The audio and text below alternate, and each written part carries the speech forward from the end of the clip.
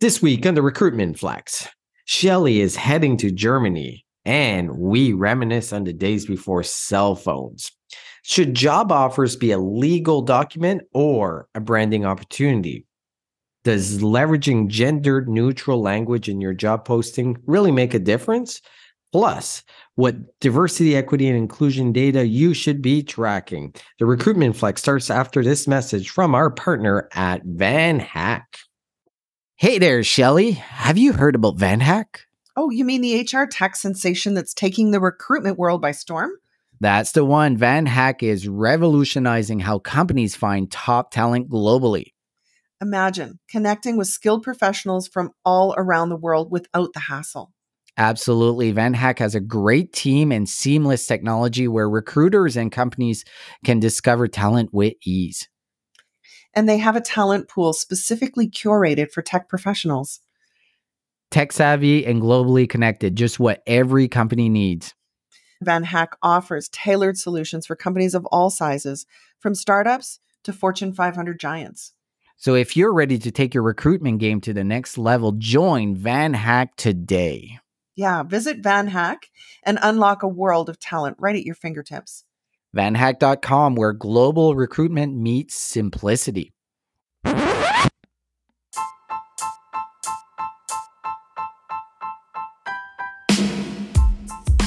Welcome to the Recruitment Flex with Serge and Shelley. I'm Serge. And I'm Shelley, and we talk all things recruitment starting right now.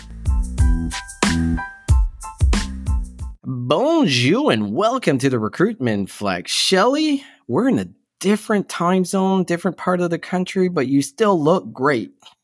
Oh, that is so kind. I was just going to say the same thing about you. The lighting is good. You look happy. But why don't you share with the audience, where are you? Yeah, I'm actually in Moncton, New Brunswick, so the head office of the company I work for, and also where I was born. So it's always fun to come back. I want to tell you about an experience that I had today, Shelley. So today, our CEO was speaking at the New Brunswick Community College graduation. So I'm like, hey, I'll tag along. Well, first of all, they sat us in the VIP section. I was sitting next to all the MLAs in Moncton. So I had some really interesting conversations. Is that what you wore? Sorry. What you're wearing right now, is that what you wore? No, I had a jacket. Wait, what's wrong with what I'm wearing? Do you know what? Sorry, I interrupted you, but only because that's the one thing my boys just get so mad at me for. Yeah. I'll just say, is that what you're wearing?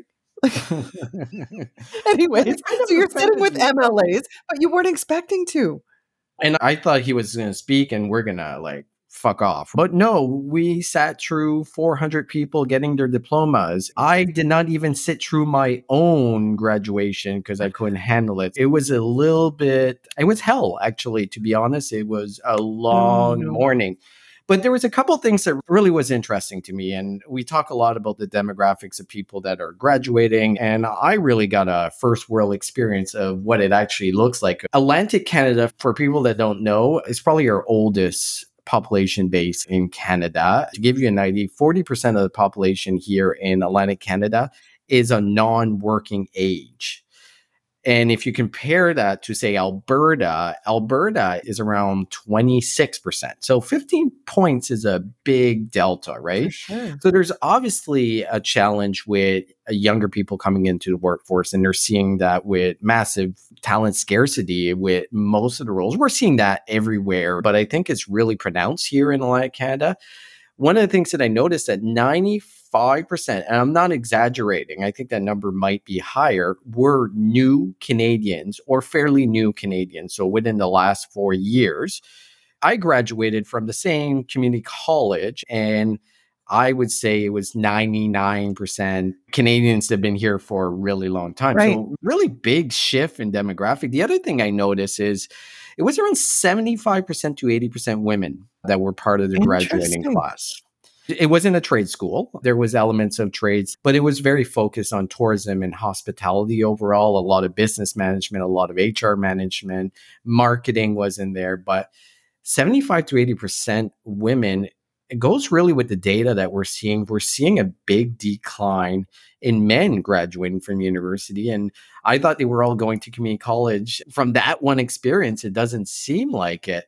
And that's a concern for me, Shelley. I don't know how you feel about that. Obviously, you have two sons that have graduated from university, but where are our young males? What are they doing? Are they not going to school at all? Are they going into a trade? What is happening? Yeah. Do you know, I think back, one of Brooklyn's high school teachers would just look around and say, I feel so sorry for you. Look at the gene pool you got to choose from. I know. Wow. Wow. I know. I'm trying to make light of it, but I do understand what you're saying, because if most of the graduating class is women, it's no better than if it were back the other way, where 90% of the class is men, right? Yep. There is a bit of that evening out, but I don't have any answers. Very interesting observations, though. And from the companies that are doing business in Atlantic Canada, they tell me the same thing, that most of their labor applicants that they are getting in the Atlantic provinces are those who are new Canadians. And we have quite a few companies here in the West that will target workers in Atlantic Canada to come and do like short-term, very intense work. But Wow. one of the things that I've seen as well is, okay, they're graduating school in Atlantic Canada, but the anecdotal that I hear is after they're done, they're all moving to Ontario, right? They're moving to the Is that major right? cities, which is a major concern for Atlantic Canada, because the reason that we're driving a lot of immigration is we just don't have the workforce. We don't have the population. We have to find reasons for them to stay locally in this local market. I'm very interested to see what that is going to bring and what the workforce in all parts of Canada and the US are going to look like 20 years from now, because it's definitely changing. It's needed. We're just not having enough babies. And Shelley, I've done my part when it comes to that. You have. And thank you for that. Thank you for your contribution. Can I share some exciting news with you? So Parker is graduating from his master's degree in Leipzig, Germany. And Brooke and I are going to go. We are going to go over and celebrate with him. So he was part of the university graduation crowd that didn't get any sort of grad ceremony because it was during COVID. All we got for graduation was watching his name go across a screen. So I promised him, no matter where he was, we would make a big deal out of it. So we are. We're going to go and see him and see Germany in the summer. So really excited about that. Mom's going to look after Sylvester and Stanley. You got to take care of those cats, right? Yes. Oh, I'm a little bit lost, though, Shelley. Yes. I remember he graduated. Yeah. But is he living in Germany now and working? Yes. Like, when is he coming back to Canada, or is he not coming back to Canada? That was quite undecided. For anyone out there listening who may have kids in your home that are thinking, where do I go for school? After you complete your bachelor's, you can go to Germany to take a master's degree and beyond for free. He even gets subsidized housing, like right on campus. He pays 100 euros for the whole year for his master's degree. The Germans What's are his smart. master? He's got a master's degree in American Studies. Okay, parents, I'm going to give you an opposite advice. Don't let your kids go to Germany to get a master's degree in American studies. Listen, his undergrad is in international relations. So it actually makes sense. I think he's going to stay. His professor has offered him to do a PhD. So professional student. There you go. Yeah, you've got a professional student. So you're gone next week, right? But you'll record with me next week? Yeah. And Perfect. then you're going to have to find a substitute. Oh, I have It a shouldn't be substitute. hard. Our old friend Kim Wilkinson has already confirmed. So for people that love listening to Kim, she's going to be co-hosting in 2 weeks from now. I haven't talked to Kim in a long time, so I'm very excited to have her. Yeah. But I'll miss you, Shelley. Oh, of course. But Kim will help me deal with the sorrow of you gone. Shelley, you sent me an interesting article, and I want to talk about it. Can you highlight a little bit about it? Did you ever watch the show Sopranos? Of course, I watched the show Sopranos. So my favorite line by Tony Soprano was he walks in the room and the guys are all sitting around a card table and they're all talking about remember when. And he says, remember when? is the lowest form of conversation. So I'd like to have a low form of conversation with you. I thought the weather just was the lowest form of conversation based on what you've told me. that too. But Yeah, remember when? Remember when? Yes, remember when. So this article talked about, remember when there were no cell phones. It wasn't that long ago. It was maybe 2 decades ago, but where were we? We were just coming into the workforce. And this was such a fun article because what did we do? And it started off by a younger coworker saying to the author of this article, I just could not get their head around the fact that not only did they work full time, but studied at night and got their master's degree while they were working. And the comment was, it's incomprehensible that you could work and take a master's degree at night. Because the question was, well, when are you responding to your emails if you're in class every night? Some interesting things roll out of this, meaning if you didn't have a cell phone on you all the time, how did things work? How did you do things like organize where you're going tonight after work with your friends? You know what? We actually phoned them. Yeah, we The phoned thought or of showed up phoning at their somebody house. now is, sorry? Remember when you just showed up at people's house? It's like, hey, I'm here for a visit. If someone did that to me today, You'd hide. I would just like lock Answer the door door. and hide. There's no way. You better call me if you're coming over. But yes, I thought it was an interesting article, just a perception of what we used to do not that long ago. You're completely right. And on that point, my first job was selling cell phones. And this was when the Motorola flip phone was the frenzy. And I made a killing doing that because you would get paid around $150 every new activation. And no one had a cell phone. So every new person was a new activation. And I remember during Christmas, I would do 15 to 20 new activations a day.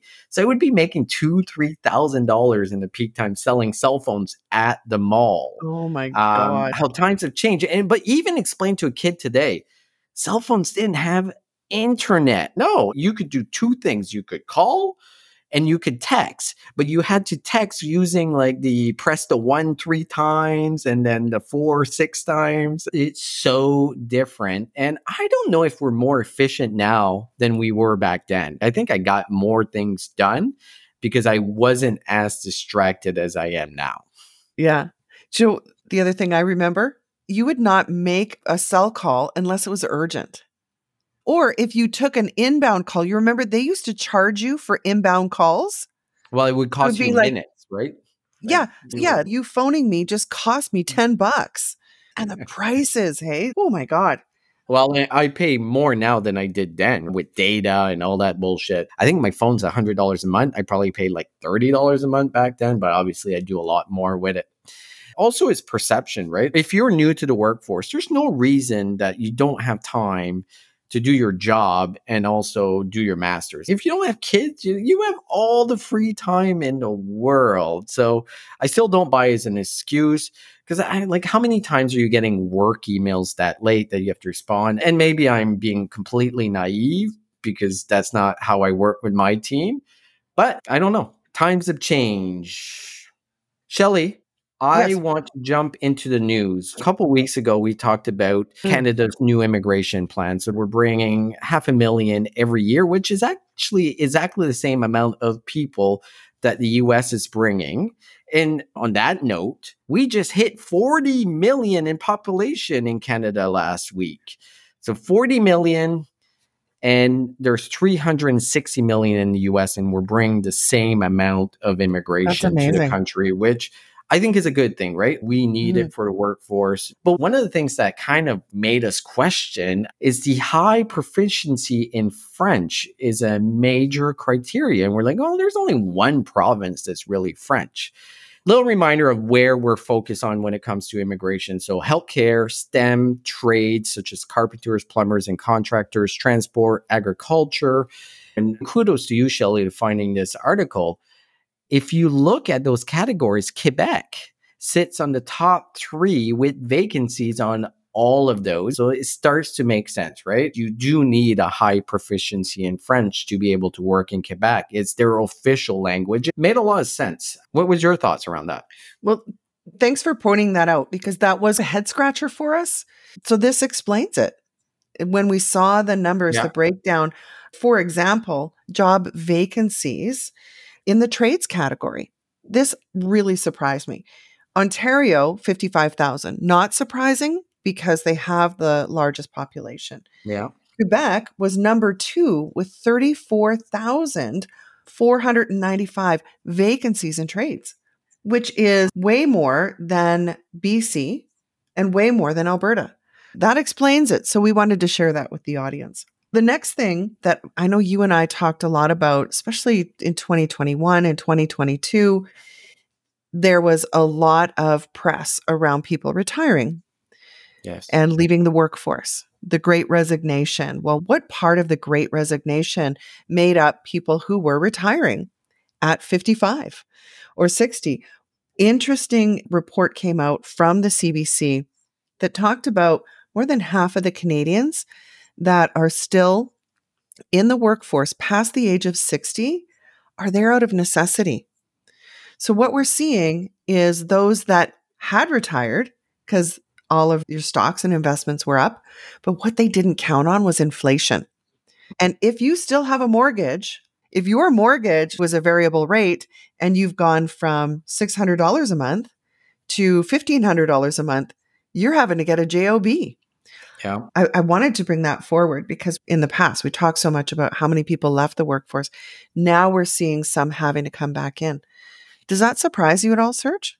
It doesn't surprise me just seeing the amount of inflation it's been 2 years of inflation, right? And there's a couple of factors. The biggest one is the increase in interest rate. To your point, still a lot of people have mortgages or either extended mortgages to get their kids through school or whatever the fact is of why they needed that money. So when you go from 3% to 7%, if you're in a variable rate, how do you afford that without additional income? So I do think a lot of people have come back in the workforce. And I think a lot of them have come in the workforce and not making as much money as they did when they left because they've been forced into the roles that we have the most demand.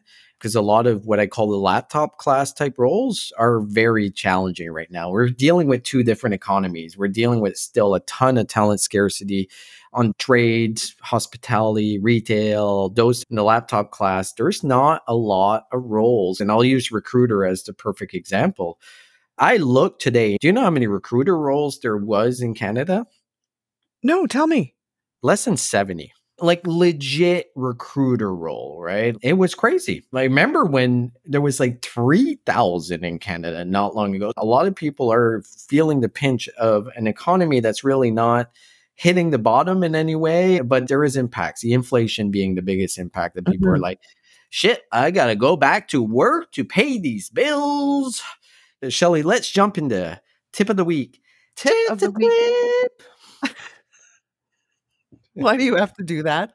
Why? Because it Why? annoys you. You're I just trying love to it. get on my nerves. Yes. I hate that. Tip of the week. I wanted to talk about a reminder. And that is when somebody is changing jobs, they've accepted your offer and they are going to be joining your organization. There's always that window of time where they may have accepted your offer and they may continue interviewing, or someone that they interviewed with before has come back to them. So how can we fill in that gap of time before they start with you?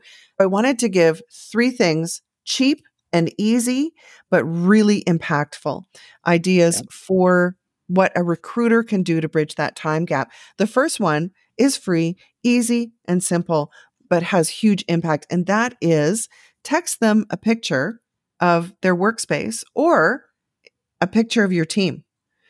Like, it costs you nothing. You're probably already texting with them. What would it cost you to text a picture of your team and everybody waving? Nothing. Or send them swag to their house before they begin. Imagine how you would feel if you got the coffee mug for Career Beacon in the mail and there you are still interviewing with other companies. You'd feel like you were cheating. And the third one is get them to help you write the announcement that they're joining your organization. 3 simple things you can ask people. What's your favorite movie? Where's the best vacation you've ever taken? And tell me about your favorite meal. great things to keep them engaged because people can start to visualize that those other employees are reading this welcome email and it's not so stuffy. So that's my tip of the week. Cover the gap of time between when they resign and before they join you. Easy and cheap.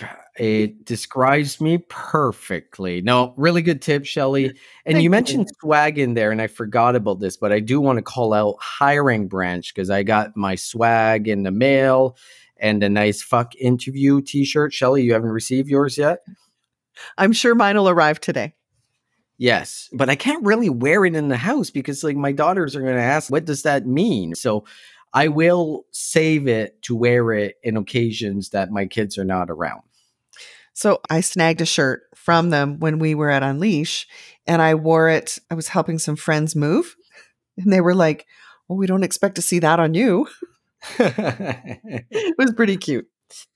Shelley, let's jump into the recruitment insights. All right, let's do that. I don't know about you, but when I look at offer letters, I am constantly amazed with what we send candidates. And what made me think of this was a line from James Ellis's new book that talked about how you may have this beautiful brand experience where you're living your message and how you want to voice your employer brand. It's how we recruit. It's how we interview. It's how we do everything right up until the point where you get the offer letter. And they send you this document that is 9 pages long and looks like something straight out of a lawyer's office. And it's like a glass of cold water in the face. So the opportunity here is to take a look at how you write it. And I know every time I bring this up, I think lawyers throw daggers at me. We need to protect the organization. And if you don't do this, right at offer, then you're exposing the company to risk. And I'm saying bullshit. No, you're not. The offer letter should be only those things that people want to know. They want to know when. What am I being hired for? How much vacation and when do benefits start? And what's my start date? That's all they really want to know.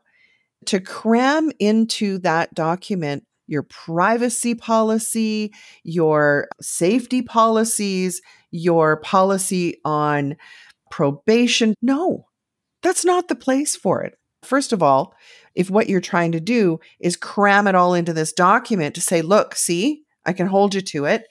Boy, is that ever a turnoff for candidates? 100%. So James Ellis' book, Employment Branding for Small Business. And even if you're not in a small business, you should read that book. It's one of the things that I found the most insightful and I never thought about is your offer letter is an employment branding opportunity. So why are you not taking advantage? And to your point, I've seen offer letters that are 10 to 20 to 30 pages. It's nonstop. So make your offer letters better. I'm 100% behind you, Shelley. Such a great point. So what would you say to anyone who's listening, who's like, there's no way legal is going to go for this? They're going to say, you can't. They will absolutely shut you down and say, nope, we're employment lawyers and we know best. How would you handle that? Well, let's be real. There's a lot of organizations you are not going to win that battle no matter what. I'm talking about large corporations. Things don't change. The process is the process. But I think like anything else is being upfront the value of the offer letter and being like, hey, we can do the privacy statements, but we can all do that after the fact. The goal here in a tight labor market for particular talent, we want to secure this talent in its first experience is a 20-page legal document.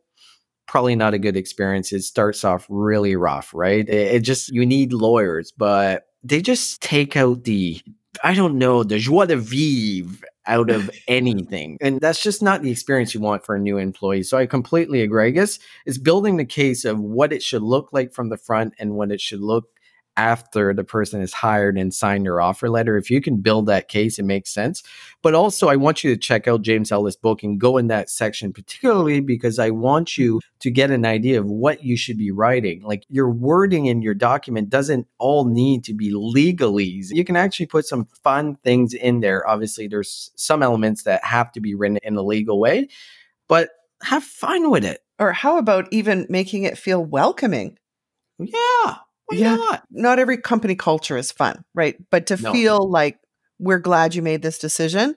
Yes. What a novel idea. What's our next recruitment insight this week, Serge? Yeah, I want to jump into the next recruitment insight. And this is one that I'm admitting that maybe I was wrong. So for the last, I would say 7-8 years, one of the big things I've been talking about is your gender language in your job posts, of how critical it is, and citing tools like the gender decoder that takes your job description and actually tells you if it's heavily masculine or feminine and how you write. And to be fair, a lot of the data gathered from that, there was a clear business case that it made a difference. Well, new research has come out that is showing a little bit different. And Shelley, as you know me, I'm willing to admit when I'm wrong, and I'm starting to think this data makes a lot more sense. And to be fair, you were wrong too as well, because I think you were on the same train as I was. Okay. Can't be alone by myself.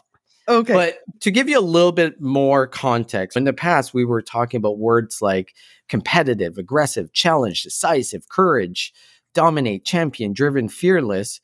In job ads were very male focused and turned off women to apply to jobs. As the other side, it showed that women needed collaborative, dependable, honest, loyal, interpersonal, committed, connected, patient. Well, first of all, like more I'm seeing this, I'm like, oh, this is bullshit, right? Women are competitive, they're aggressive. Like, why did I fall into this trap? And this all was based on research that was done in 2011. But recently, there was a new survey done at MIT Sloan, Professor Emilio Castilla and Michigan State's Hai-Jin Rowe. They cited two studies. One research included data on 487,000 job seekers and 296,000 US job postings over a 2-year period.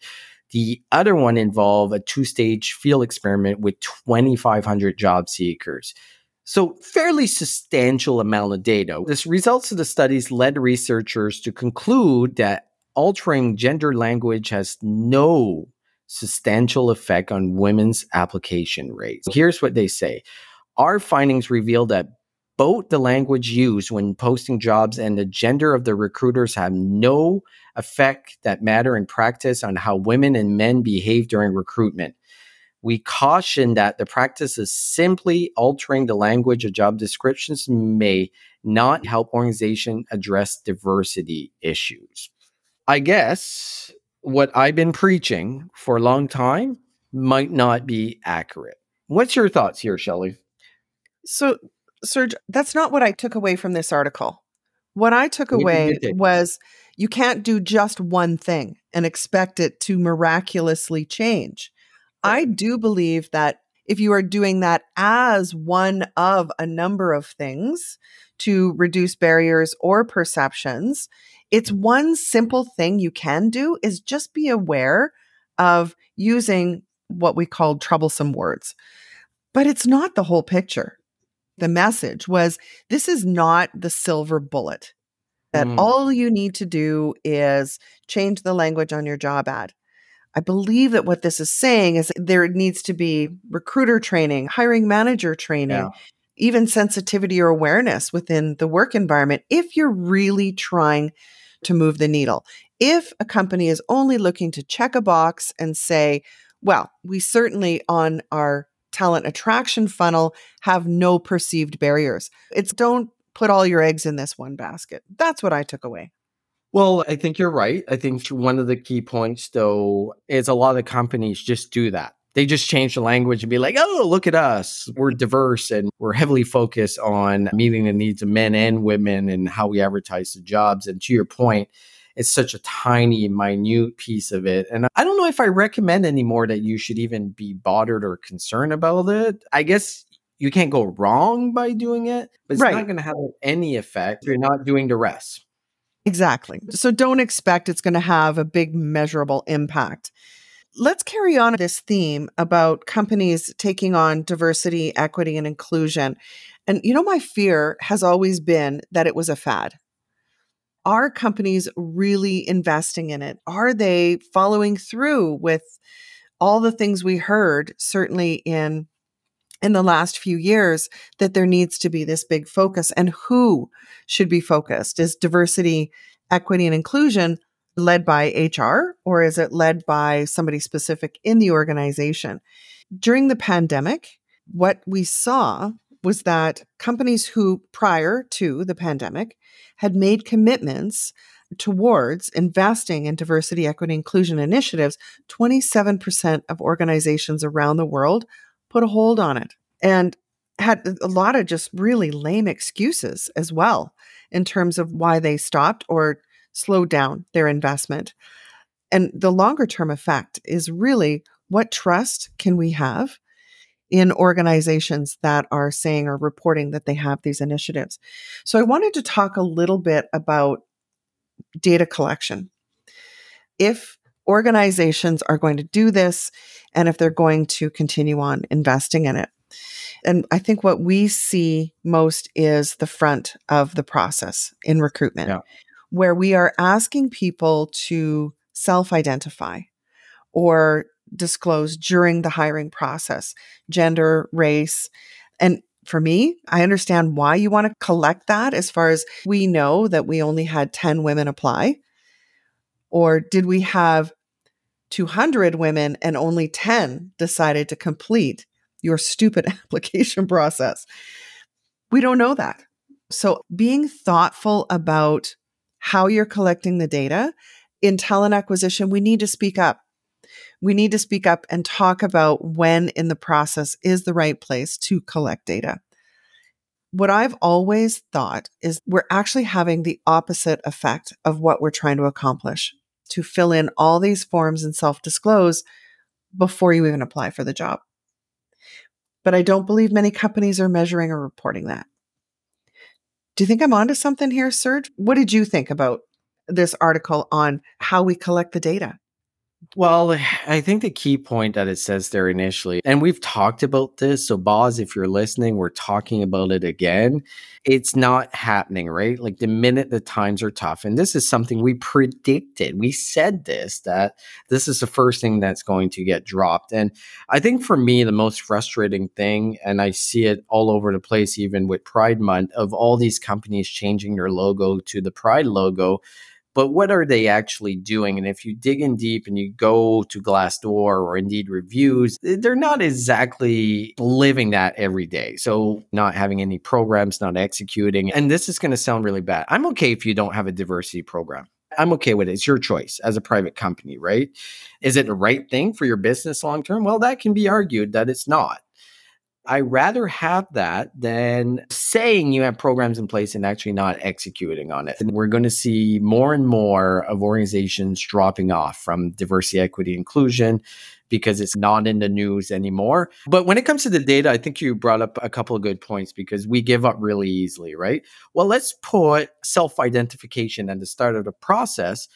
Well, I'll tell you what, I'm never going to fill that. As a middle-aged white male, I feel like you're going to discriminate against me. And I'll tell you, I've had that come from many women in the HR space that when they see that, they're like, oh shit, if I put that I'm a white female, obviously we've had a lot of opportunities and advantages. So I'm not saying woo me, but in self-interest, when you're applying for a job, what are you going to do if no one reports on it? If a lot of people feel like they're going to get discriminated if they're doing, isn't that the opposite of what you're trying to achieve? Exactly. So that is my big challenge with that. And I agree. I think the data you collect after the fact is absolutely critical. Right now, companies can say whatever, but there is not a lot of public records of what their diversity stats look like. And until we start publishing that and keeping companies accountable to those stats, a lot of diversity, equity, inclusion programs are a complete waste of time for everyone, in my opinion. Let's start publishing these numbers, similar to pay transparency. One last thing I wanted us to talk about today that I thought was really interesting. I was thinking back over earlier this year where IBM announced that they were going to be doing not layoffs and not hiring freeze, because both of those words can have an impact on stock price. Their stock price actually increased as they said they were not going to fill positions because they believe AI was going to replace the need for those people. The article this week that got me connecting the dots was around Accenture. They're a very large organization. Yes. They've decided to do the opposite. And so I just wanted us to talk about how Accenture, on the flip side, is going to double down on AI, and they are looking for the best and the brightest, like 80,000 is what they would be looking to hire and then train and have them being involved in their enterprise generative AI-based platforms to help clients defining business cases, which is what Accenture does, right? They're a big consulting firm. But I thought it was interesting, like two big players. One decides, I'm going to stop hiring humans and let AI do it. The other one says just the opposite. We're going to hire more people. So in your opinion, Serge, who do you think is going to survive in the long run? Who's going to survive? It's two different businesses, but they both do a lot of consulting, right? Mhm. They're fairly equal in that sense of scope, size. It's two different approaches that could both be successful. I think there's some value in what IBM is doing. So what they're trying to do is forcing the company to use AI, right? Not laying off, but they are doing a hiring freeze, being like, hey, these 8,500 roles we were going to open, we're going to figure out how we're going to leverage AI to be able to do this. And I think there is a lot of value in doing that, right? If you're forced, you're going to find ways. Compared to Accenture, hiring 80,000 people seems extremely over the top. I can tell you there might be 10,000 of those that are actually going to be effective in doing this, in my opinion. And if we look at what Meta is doing right now, what Twitter and a lot of tech companies is, they understand that they overinflated what they have to be able to do business, right? And they're scaling back and they're not seeing any negative effect or very limited. Twitter, it could be argued the other way. So I think Accenture is going down the road that they're just going to blow it up. And I don't think it's going to give them the impact that they think they will compared to IBM. It's going to force them to leverage AI on a daily basis. If I took the guess, IBM's going to win out. We're going to see 2 years from now, Accenture, 70,000 of the 80,000 laid off. Well, we certainly know IBM has been heavily invested in artificial intelligence. For a long time. Long time. But they failed, right? Like they haven't With been IBM Watson? successful. Well, I would say from what I know and understand about their approach to the market for the IBM Watson product, they were trying to build a community where if you wanted to be part of their think tanks or maybe a startup using Watson, you actually had to pay them. Yeah. I think the conversation started at 100,000. And these consultants would see if you had a viable business model or business idea, but you had to pay IBM, which really goes against what we've seen to be really successful. Is not saying it has to be a freemium model, but some of the best ideas are born out of the fact that you allow those ideas to grow versus you got to pay your way in. On that same train of thought, though, Serge, I'm applauding Accenture, and I think they'll win in the end because AI is already like the genie's out of the bottle. If you're going to allow it to run wild versus getting some of the best and brightest minds and talent to start contributing to the AI practice and generative AI specifically. So I think they're going to win. I think they're going to clobber us all by doubling down on this particular part of their business. Because that's what companies are going to want to know. How am I going to use this? I don't have to use Watson anymore.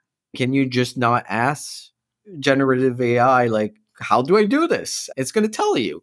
So why are you hiring 80,000? But you might be right. And I'm going to be completely frank. I don't know. I do not know, Shelley, where this is going. All I know is it's going really fast, but I don't know who's going to win. And it's exciting. Exciting. Exactly. Scary, exciting. It's like your first date, right? It is. It is. Which you haven't had in a long time. So on that note, Shelley, we'll record next week, but get ready for Germany. So excited. Have you figured out what you're wearing yet? Have you have your Germany outfit figured out? Or are you just going to shop and bring $2 million like you usually do and just buy $2 million of clothes? I wish. No, I would never spend that kind of money. I know you exaggerate, but actually, you're on the right track. I don't plan to bring very much at all, other than shoes and maybe I will get a date. Yeah, maybe. Nice German boy. I'm just bringing comfortable shoes and a couple of outfits, but yeah, the plan is to shop. That sounds like fun. So, Shelley, I will be in Calgary the next time I see you. So enjoy the rest of your week and weekend. And thank you, everyone, for listening. Thank you. Bye now.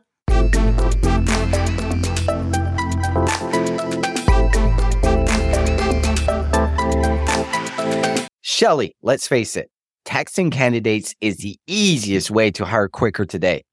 But your cell phone doesn't connect to your ATS. You're sharing your personal number with strangers. That's pretty scary, right, Shelley? And it's not even legally compliant. This is where our friends at RecText come in. They've created simple yet powerful text recruiting software that works with your ATS. Plus, it's designed by recruiters for recruiters, so you know it works. To learn more and book a demo, visit www.rectxt.com, mention the Recruitment Flex, and get 10% off annual plans. What was it like to be there for historical sports moments and unforgettable performances? To be behind the scenes? On Pressbox Access, you'll hear from me, Todd Jones, and other sports writers about their experiences with the greatest athletes, coaches, and sports events of the past half century. We'll share some stories behind the stories, some big, some small, and some we've only told each other. Let us spy you around on Pressbox Access.